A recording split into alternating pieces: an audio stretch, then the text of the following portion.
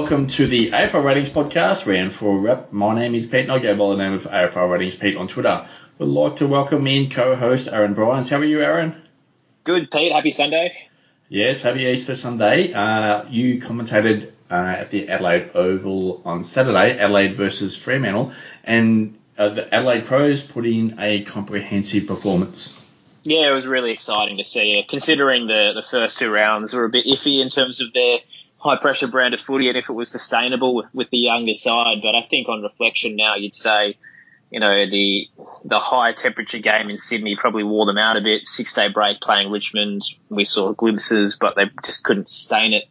And now the last few weeks have certainly shown what they can do at their best. So it makes Thursday night against Carlton really enticing, to be honest, because they've got a nice brand that will certainly match up against the Blues. But, yeah, it feels like Adelaide could push towards the 8, and Fremantle, meanwhile, pretty dismal. I mean, they just haven't learnt. The first few weeks, their slow ball movement, the chip mark, isn't the modern game anymore. It's all about fast, frenetic footy, as we saw with, Collingwood. They're the benchmark almost with the way they move the ball at pace, and Fremantle are the polar opposite, and they're being left behind at the moment.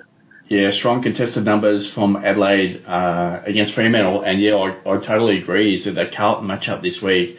For me, I believe Adelaide would be very much in that game on Thursday night.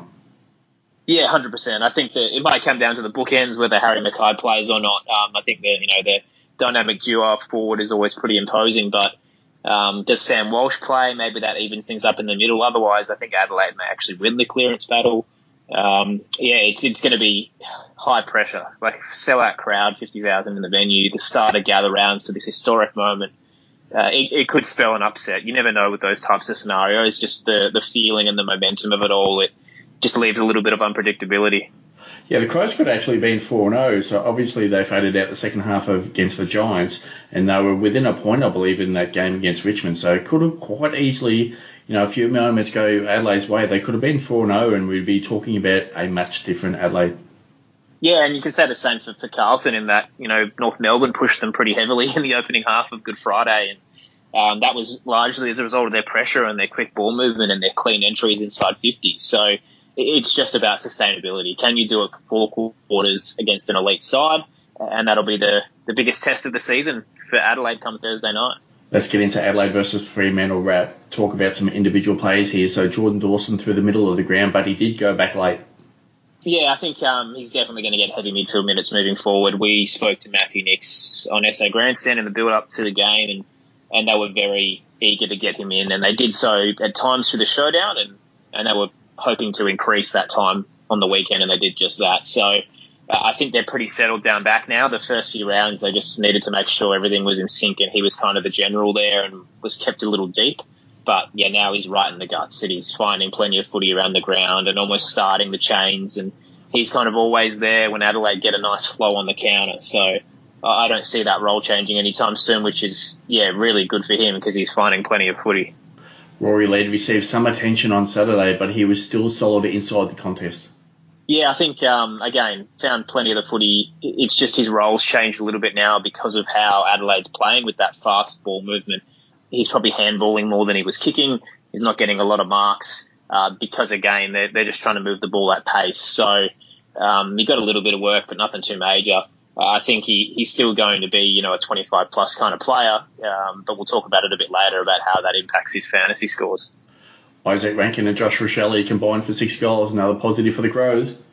Yeah, they're firing on all cylinders. I think the Rankin question was, could he continue week on week to score as well as he had been? And, he's getting multiple goals per game now. He's electric around the ground. At times he's actually setting up entries, so he's pushing up to the half forward and sometimes to the wing.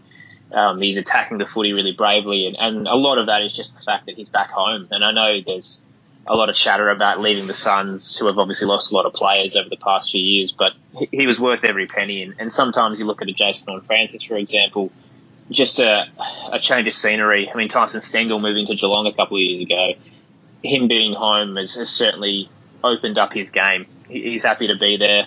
He's, more energetic at the footy, attacking and giving his all really for this footy club. And it's really exciting to see because it's just the beginning of, what he could potentially be. He's still quite young. But he's a general up forward in a way. If we didn't see Charlie Curnow kicking as many as he did, Isaac Rankin would be in contention for the Coleman right now. He's certainly a top 10 goal kicker. So it's really exciting that he's doing this consistently now rather than just bits and bobs of an X-Factor player. That Adelaide playing list is building quite nicely, and obviously if we refer to Rankin and Michelli, their ceiling is very, very high. Definitely. I think from the Michelli aspect, he wants to play in the midfield, and he's asked to do that in the preseason. He's built his body up for it, and he's getting those goes. And again, he's still hitting the scoreboard so he can float between both, which is great because he's dynamic.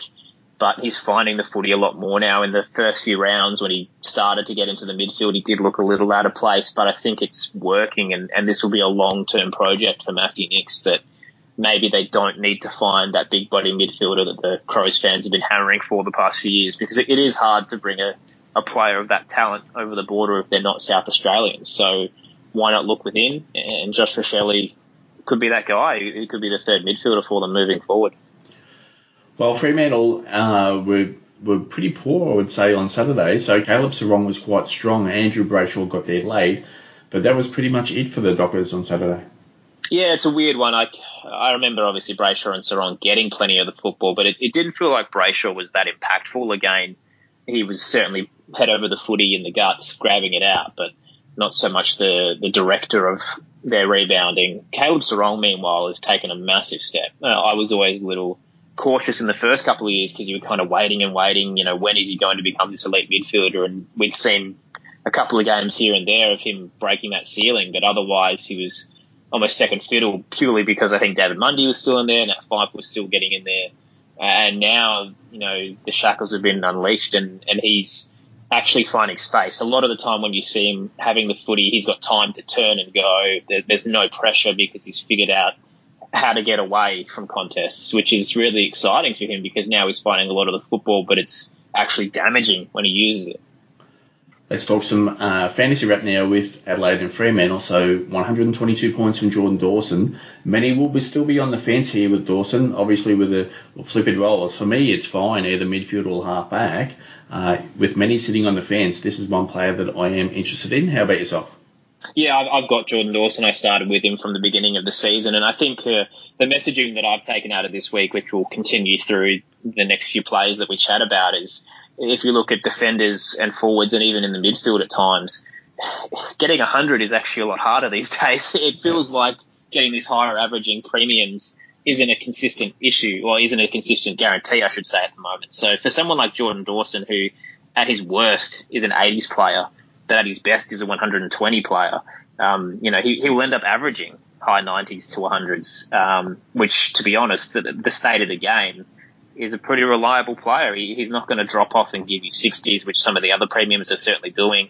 Again, he's going to play in the midfield, so he's going to find plenty of footy, but still hit the scoreboard, still take plenty of marks. So he's an all-round guy that feels like a pretty safe bet at his price. As I mentioned earlier, Andrew Brayshaw got there late, 100 points for him, quite solid. Yeah, I think, again, he hasn't been as good as a Clayton Oliver, for example, but he's reliable, and that's kind of what you need at times. He took the big step last year to improve his average, and he's continued that. His lowest score was 90 in the Derby. Otherwise, he's gone 114, 120, 108. So you're getting your money's worth with Brayshaw, and thankfully because of that 80, he'll drop in price. His break even was 135. With a 108, he will drop a little bit. So hopefully for those who don't have him, he can be an upgrade around the buys, you'd think. But he's going to be a top 8 midfielder by the end of the year. 106 from Caleb Serong, strong again. Yeah, and value. As I mentioned before, I didn't start with him this year because he'd burnt me a fair few seasons ago where you were hoping he'd take that next step, and I think he's taken it now. Because in the past few years, we'd see the odd 110, 120, and then it would disappear into 80s. He's consistently put together 3 tons now, and he's done so pretty comfortably in the way, as I mentioned, he's playing his footy where he's finding it comfortably, he's getting out in space. So I really like the potential of Caleb Serong. A lot of that is, Mundy gone and Fife playing forward even when he returns. I don't think his position is in any danger. He's going to be high centre bounce appearances. He's certainly the link man. So, I think anyone that got on him has done an incredible job, and there'll be a fair few coaches this week who'll probably use him as a downgrade or upgrade target with someone like a Jackson Macrae or a Rory Laird, because he's certainly value as a player who can average 100. Next one here, Luke Ryan. So 96 points for Ryan, 22 disposals and 6 marks. Yeah, it's a funny old one with Luke Ryan because he goes 156 round one, and most of us would probably say, look, we probably shouldn't get on. He's going to make money, but it's a one-off. He's not going to be able to do this consistently. But the way that Fremantle are playing with this slow ball movement, there is a lot of kick marking across defensive 50. And again, I'm still hesitant to jump on purely because there's going to be a lot of scrutiny on Fremantle for the way they played on the weekend. They need to pick up their ball movement. So maybe that's not going to stick around, the kick marking and the high possessions, but he's still finding it quite a lot. And again, when we talk about premium struggling, Luke Ryan is scoring well, and eventually, his price is already pushing towards 900,000 purely because of the way he started. So it's a tough one to say, hey, look, go sideways to him or even upgrade to him because there may be bigger names around him, but he's scoring well. It's just, I'm not sure if it's sustainable because Fremantle need to change. Yeah, I agree. If Fremantle show any change whatsoever, they could put up pretty poor scoring rate for Luke Ryan there. So let's move on to the next one here. So Sean Darcy, 92 points, quite solid in the ruck again. Didn't get there with a high ceiling game this week. Yeah, I think the good thing is he was up against an actual ruckman, whereas, last week against West Coast, he's playing against Bailey Williams and gets 52 hit-outs. That's not going to happen every week. And they're, look at the North Melbourne game, pulling a 61 against Goldstein, and you wonder, is he going to be a premium ruck? Well, he's put 100 on Ron Marshall, and now he's got pretty close to that against Riley O'Brien, who is one of the best hit-out ruckmen in the league. So he's been able to find other ways to score. He still had 38 on the weekend, but 17 disposals to go alongside that. So he's getting around the ground and finding the footy, which we want from our ruckman. Hit-outs is only one way of scoring, and you need to be almost a midfielder in a way to be relevant. And I think 92 from Sean Darcy is a good return. And to the point where, Gold Coast next week, does Jared Witts play? Maybe not, in which case he's up against Ned Moyle. And then Tim English at Perth Stadium is a tough little run there. But, yeah, I think it's worth holding him for now. Rory Laird, 84 points. Now, a bit of a change in game style, not so much slow ball movement from the Crows. Willingness to go forward at every opportunity, or most opportunities at least anyway. Some attention there on the weekend. 3 scores out of 4 under 100 points. A little bit of concern here for those who spent up early. Yeah, it's brutal for those who held. I jumped off round 1 to Oliver, which feels like a masterstroke now looking back, but it certainly wasn't a confident move because Rory Laird felt a bit set and forget that he was going to have bad games, but he'd have that high ceiling as we saw 142 round 2. But this is a consistent problem now. I think for what you're paying, he's lost 100,000 already.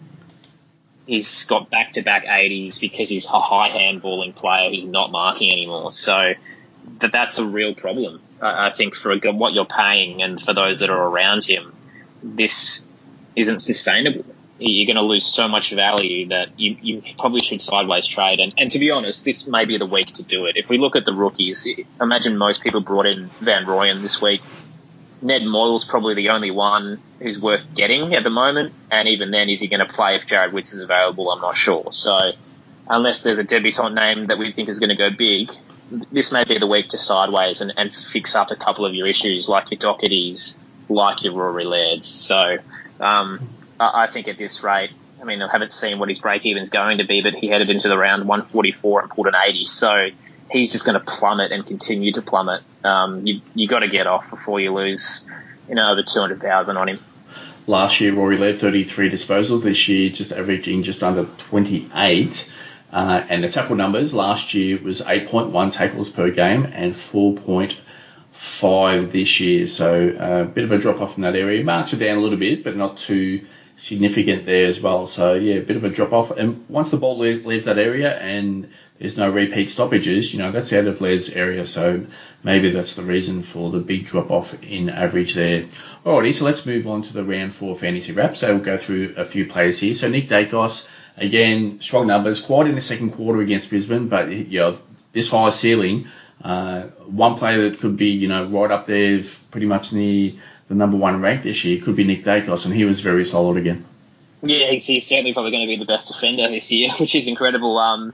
He's consistently scoring 100s. He hasn't gone under that. So, remarkable from a second-year player, what he's been doing. And, yeah, you've got to get him in. I think at this stage, he's still going to be making money, but he's set and forget now, to the point where he's a VC option, which, a lot of people ran with this week. Collingwood's going to have a lot of these primetime games early in the week that's worth using him for. I love what Nick Dacos is putting out there. He's an all-round talent. There was some criticism, obviously, about his courage in some contests, but he's still young. He's going to improve on that, but just finds the footy. Next one here, Harry Sheezel. So, again, strong halfback role, and as long as he stays in that role, that scoring rate should be strong. Yeah, and even so, I get that he's still getting a couple of cheapies from kick-outs and when they kick across and switch across the back half, but he's still finding space at times. When it gets quite high pressure and there's a lot of players around the footy in the defensive 50, he still finds space and is able to work nicely with Zeeble. So I think, role is right. Even though he's a first-year player, he's clearly mature and understands the game. And on top of that, this is some incredible scoring. He's averaging 118 for a first-year player. We could easily rename the Michael Barlow medal to the Harry Sheezel medal if he continues at this rate. And you're always worried about when the rookie wall is going to come. It doesn't matter with Harry Sheezel because his break-even has been in the negatives the last 3 weeks, and it's going to continue for a long period of time at the way that he's going. And the hardest part is going to be, do you jump off at any point or do you just stay with him until the end of the way that he's going? Because there's probably going to be some point where he pulls a 60 or a 70, and then the question then becomes, is he still the 100 player that we've known to love, or is it time to actually use him to upgrade to someone else, the more premium option? But the way that he's going, he could be there for the rest of the year. Next one here, Tim English. So was with at the MCG against Richmond on Saturday. 145 points from English was no concern, and he absolutely dominated. Yeah, he's killing me because I don't own him, to be honest. But I was never a huge fan of getting on Tim purely because of the injury risk that at some point he's going to burn everybody. But then Jared Witts does that this weekend. So, Tim's scoring incredibly well. He's averaging 20 touches for a ruckman. So he's getting around the ground, over 20 hit-outs a game. He's scoring. It's an all-round performance from a ruck. This is everything that we'd want, and the ceiling is just incredibly high. And he's done it against the best. So Melbourne round 1, when they had Gordon Grundy, Rowan Marshall round 2, Oscar McInerney round 3, and Toby Nankervis round 4, all 110 plus. And it just opens up from here. So Port Adelaide this coming weekend on Saturday night, Scott Lysy is not really rolling right now. So that's an easy game for him. Sean Darcy, the round after that will be difficult, but then he goes Hawthorn, Giants, Carlton. That's a really easy run. So I think he's just going to keep going. I can't see anything stopping him right now from being a 110 player. Next one here, 159 points and a whopping performance from Noah Anderson. He was elite through that midfield for Gold Coast. Yeah, it's incredible how one game like that can completely change your average. He's a 98 averaging player now after an abysmal start to the year. And I was shocked by his first 3 games. He looked electric through the preseason. It felt like this was the year for him to take that next step and be at that Tuke Miller level. And we just didn't see it in the first few weeks. And all of a sudden, bang, 159. I don't know how many people would have had him, but surely not a lot. And for those who did, well played to you. The hardest part now is because he scored so well, it basically levels him out. So he's not really going to be value anymore from here on out. If you want to get on, now is the time to do it. And it's such a risk because he's had those bad scores before. 159 once as a one-off isn't going to be happening every week. And we only really want him as a 100 player. But is he going to be like a Sarong of the last few years where he goes big and then disappears? And maybe that's what we're going to get from Noah Anderson. I don't have the confidence off 159 to back him in, but there might be some that say, hey, he's under 800,000 at the moment, and this is value. Yeah, I think he'll get some attention this week into the round 5 trades, certainly, that's for sure.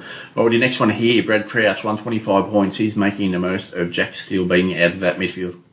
Yeah, and I mean, he took a step last year, to be honest, but he's continued to be a pretty consistent top 10 midfielder, which is incredible after, he left the Crows, and they almost pushed him out the door in a way because they weren't happy with how he was playing. His tackling pressure is elite.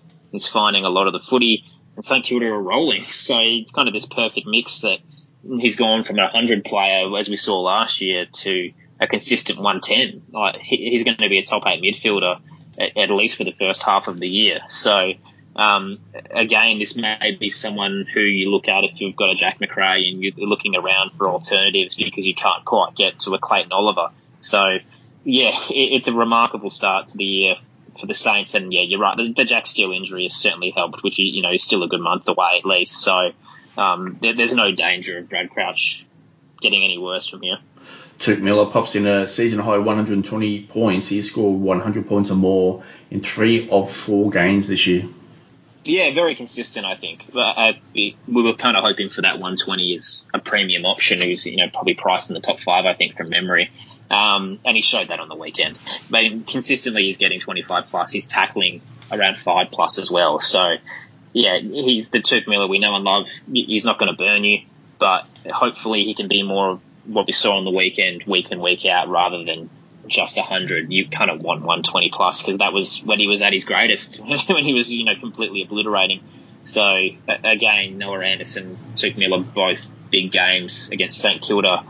Is that going to continue, or is that a one-off because of the way the Suns played? We'll have to wait and see. Next one here, Mason Redman. Now, he scores 122 points for the Bombers on Sunday. He's scored 100 points or more in 3 of 4 games this year as well.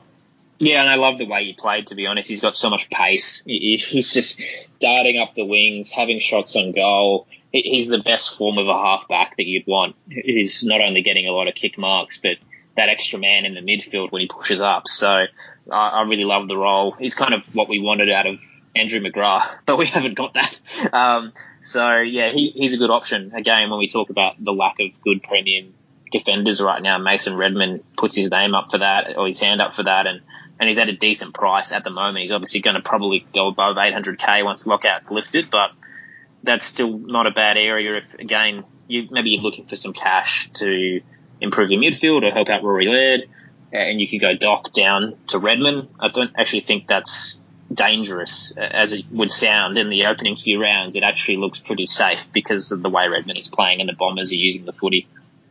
Yeah, interesting. The Bombers got a pretty difficult draw coming up in a couple of weeks. Obviously starting next week they play Melbourne, then they've got Collingwood, then they've got Geelong, then there's Port Adelaide at Adelaide Oval, then they've got Brisbane at the Gabba, then they've got Richmond, who still should be strong. So that's a pretty difficult run upcoming. So if Essendon going to get see a stack of inside 50s, that's got to play right into the hands of Mason Redman. It's pretty much still value, I would say, especially the numbers he's putting up currently. So, but the only thing is there that they don't play at Marvel Stadium during that stretch. So, yeah, maybe the dry weather footy at Marvel Stadium has helped him a little bit. But yeah, interesting run with regards to the Bombers coming up if they're going to concede a stack of inside 50s. Your thoughts there? Yeah, I think you've nailed it there. That it's a glass half full. They're going to get a lot of entries against them, which gives him a chance to find the footy. Glass half empty is Melbourne and Collingwood have a ton of forward pressure, so he's not going to get the easy kick marks because there's probably going to be the likes of your Cozzy Pickett's, your Cade Chandlers, your Bailey Fritches on your tail chasing you down. So that's going to be tough on the weekend, but on the road at Adelaide Oval, so it kind of opens things up. Mason Redman's a South Australian, so he gets to come back home. Maybe he celebrates that by having another massive game. Next one here, Tom Green, 111 points. He was super strong in that midfield for the Giants again on Sunday. Yeah, the good thing is he's still such a high handball player, which limits his ceiling, but he is getting marks, he's tackling, so he's gone from that 90 or 80-90 player to 110 now because he's still finding his 30 touches as he was doing last year, but he's just doing a bit more around that. And that's just purely from his growth. He was a kid last year, and now he's almost a leader in the middle, and I imagine Richmond will come sniffing because of his family connections, but he looks settled at the Giants. Yeah, it's a good role alongside Kelly and Cornelio. They've got a nice little midfield building there, and they've just got to sort out the bookends around it. But, yeah, I've really liked him. I started with him, obviously, this year because I thought he was good value, and he hasn't let me down. one player that could get some attention in a couple of weeks, especially if defence is added to his name, and that's Lachie Whitfield, 100 points on Sunday against the Bombers, so he was quite solid. Now, interestingly, obviously that was a season high, concussed in round 1, missed round 2, 82 in round 3, 100 on Sunday, so, his salary range is going to be quite appealing for many. Yeah, I really like him. He was one that I was eyeing off when he got injured in the first round, and we all knew he was going to get DPP, and his numbers reflect that. But then he dropped the 80, and you kind of go, oh, look, is it worth it at his current price? He's probably going to fluctuate a little bit, and he won't be a 100 player. And then he pulls out the performance on the weekend where he actually pushed quite high up the ground and found the footy through the middle at times. I really liked his game today. I thought it was everything that you'd want out of a player that's going to get DPP. The issue is that's round 6, so you've still got a couple of weeks to get there, and he's probably about to kind of level out now because his break-even was 116 and he's pulled 100. So if he has another good game against Hawthorn, which you'd imagine he would because they give up a lot of marks down back, that's probably it. So he's hit his ceiling and he's going to improve from there. So he's probably going to be at his lowest around 730,000, which means you're going to have to take a gamble a week out from DPPs being announced. And he's going to get the DPP, but how do you fit him into your midfield before that happens? It may be someone like a Cam McKenzie, depending on how he goes tomorrow in the Easter Monday game. Maybe he's the player you use to get up to a Lachie Whitfield, not even this week, but maybe next week, and then you can move him into your defence. We're recording this on Sunday night, so the game that's just finished is West Coast and Melbourne. We'll talk about a couple of plays here in a sec. We won't do the Hawthorn and Geelong game, obviously recording that that game. So just a couple of plays to finish here. Clayton Oliver, 129 points again, and super strong, and his numbers in fantasy are becoming really elite, especially this year with regards to the drop-off from many others. Yeah, he's the best fantasy player in the game, I reckon. I understand that from an average perspective, there'll be a few around him that's contending, but I just think the way he does everything. He continually finds space for Melbourne. He fights hard in the middle with his tackling, but he still gets a lot of marks. He's the chain player, keeps running. His tank is immense. There was a couple of games that, I remember watching him in the Brisbane one before the lights went out and thought he actually wasn't giving his all at times, and he still was managing to score. Like, he didn't look that impressive, but he still got to 149 that night, whereas today against the Eagles, he had a bit of fire in him. He was certainly fighting as much as he could and ended up on 129, and he's just a set-and-forget captain. That's the main thing, which in a year where we're getting a lot of instability and players up and down, Clayton Oliver just feels incredibly safe. Essendon this weekend, Richmond after that, North Melbourne. There's 3 games straight away where you leave the captaincy on him, and you can use your VC, whatever, to loophole around their games. But I think he's the guy you just want there sitting back just in case. And the last one we'll talk about this week is Brodie Grundy, 190 points. Obviously a pretty decent matchup against West Coast this week, but no Max Gawn, and he gets in there and posts another very good score. Yeah, and I think there would have been a few coaches who probably got him in last minute with the Jared Witso mission. So, kudos to you if you did, because it may have completely altered the way you structured your team, but it was worth it for against West Coast, who we've spoken about the past few weeks. That Bailey Williams is just not competitive as a ruckman, and anyone that goes against him is going to score big. So Brodie Grundy capitalised on that. But again, the good signs were that he was still getting around the ground, taking marks, kicking inside 50. So he's not just a tap ruckman as we've known from Brodie Grundy of the past. So I'm not sure if it's too little too late. Obviously, Max Gawn's probably 3 weeks away. He's already sprinting in training, and the D said they will make sure that he takes his time, but he looks fit and raring to go already. So if you got on him before the Swans game, well done to you. With Essendon, Richmond, North to come, I'm not sure if it's too little too late with Gawn, coming very shortly. You'd probably need something to force your hand to get there, and that may be that Jared Witts doesn't get up this week, in which case straight swap, get Grundy in. But, yeah, I wouldn't be chasing him because there is that, Max Gawn issue hanging overhead. Well, it's a busy week for you this week, Gather Round coming up. So your busy schedule on the weekend, if you don't mind letting the listeners know, and obviously where to find you on ABC. Yeah, really excited for this weekend. Everyone's coming from everywhere for it. We'll be broadcasting every game at the venue. at the venues, I should say. The 3 that I'll be doing, so I'm on Thursday night, Adelaide Carlton, which is a sellout, big game for both clubs. Saturday night, Port Adelaide and the Western Bulldogs, and then Sunday I'll be at Hawthorn and the Giants at Norwood. So very busy weekend, but very excited for it. It's going to be a massive historic occasion. And as I mentioned a few times across the pod, I think with all these teams being in the neutral venues, we could see a fair few upsets, which is very exciting. So I'm looking forward to it. You can hear me on the ABC Listen app across the weekend. Obviously, SA Grandstand Saturdays at 11. We spoke to Matthew Nicks on the weekend. We tend to speak to pretty big names for both the Crows and the Power, so always good to get some insights there. But yeah, big weekend coming up. If you want to hear all the footy, jump on the Listen app. And you can find me at AFL Ratings Pete on Twitter, aflratings.com.au for a stack of information to help your fantasy teams, and obviously AFL Ratings and associated Twitter accounts there. So, Aaron, all the best research and trading this week, and we'll chat to you after Gather Round. Thanks, Pete.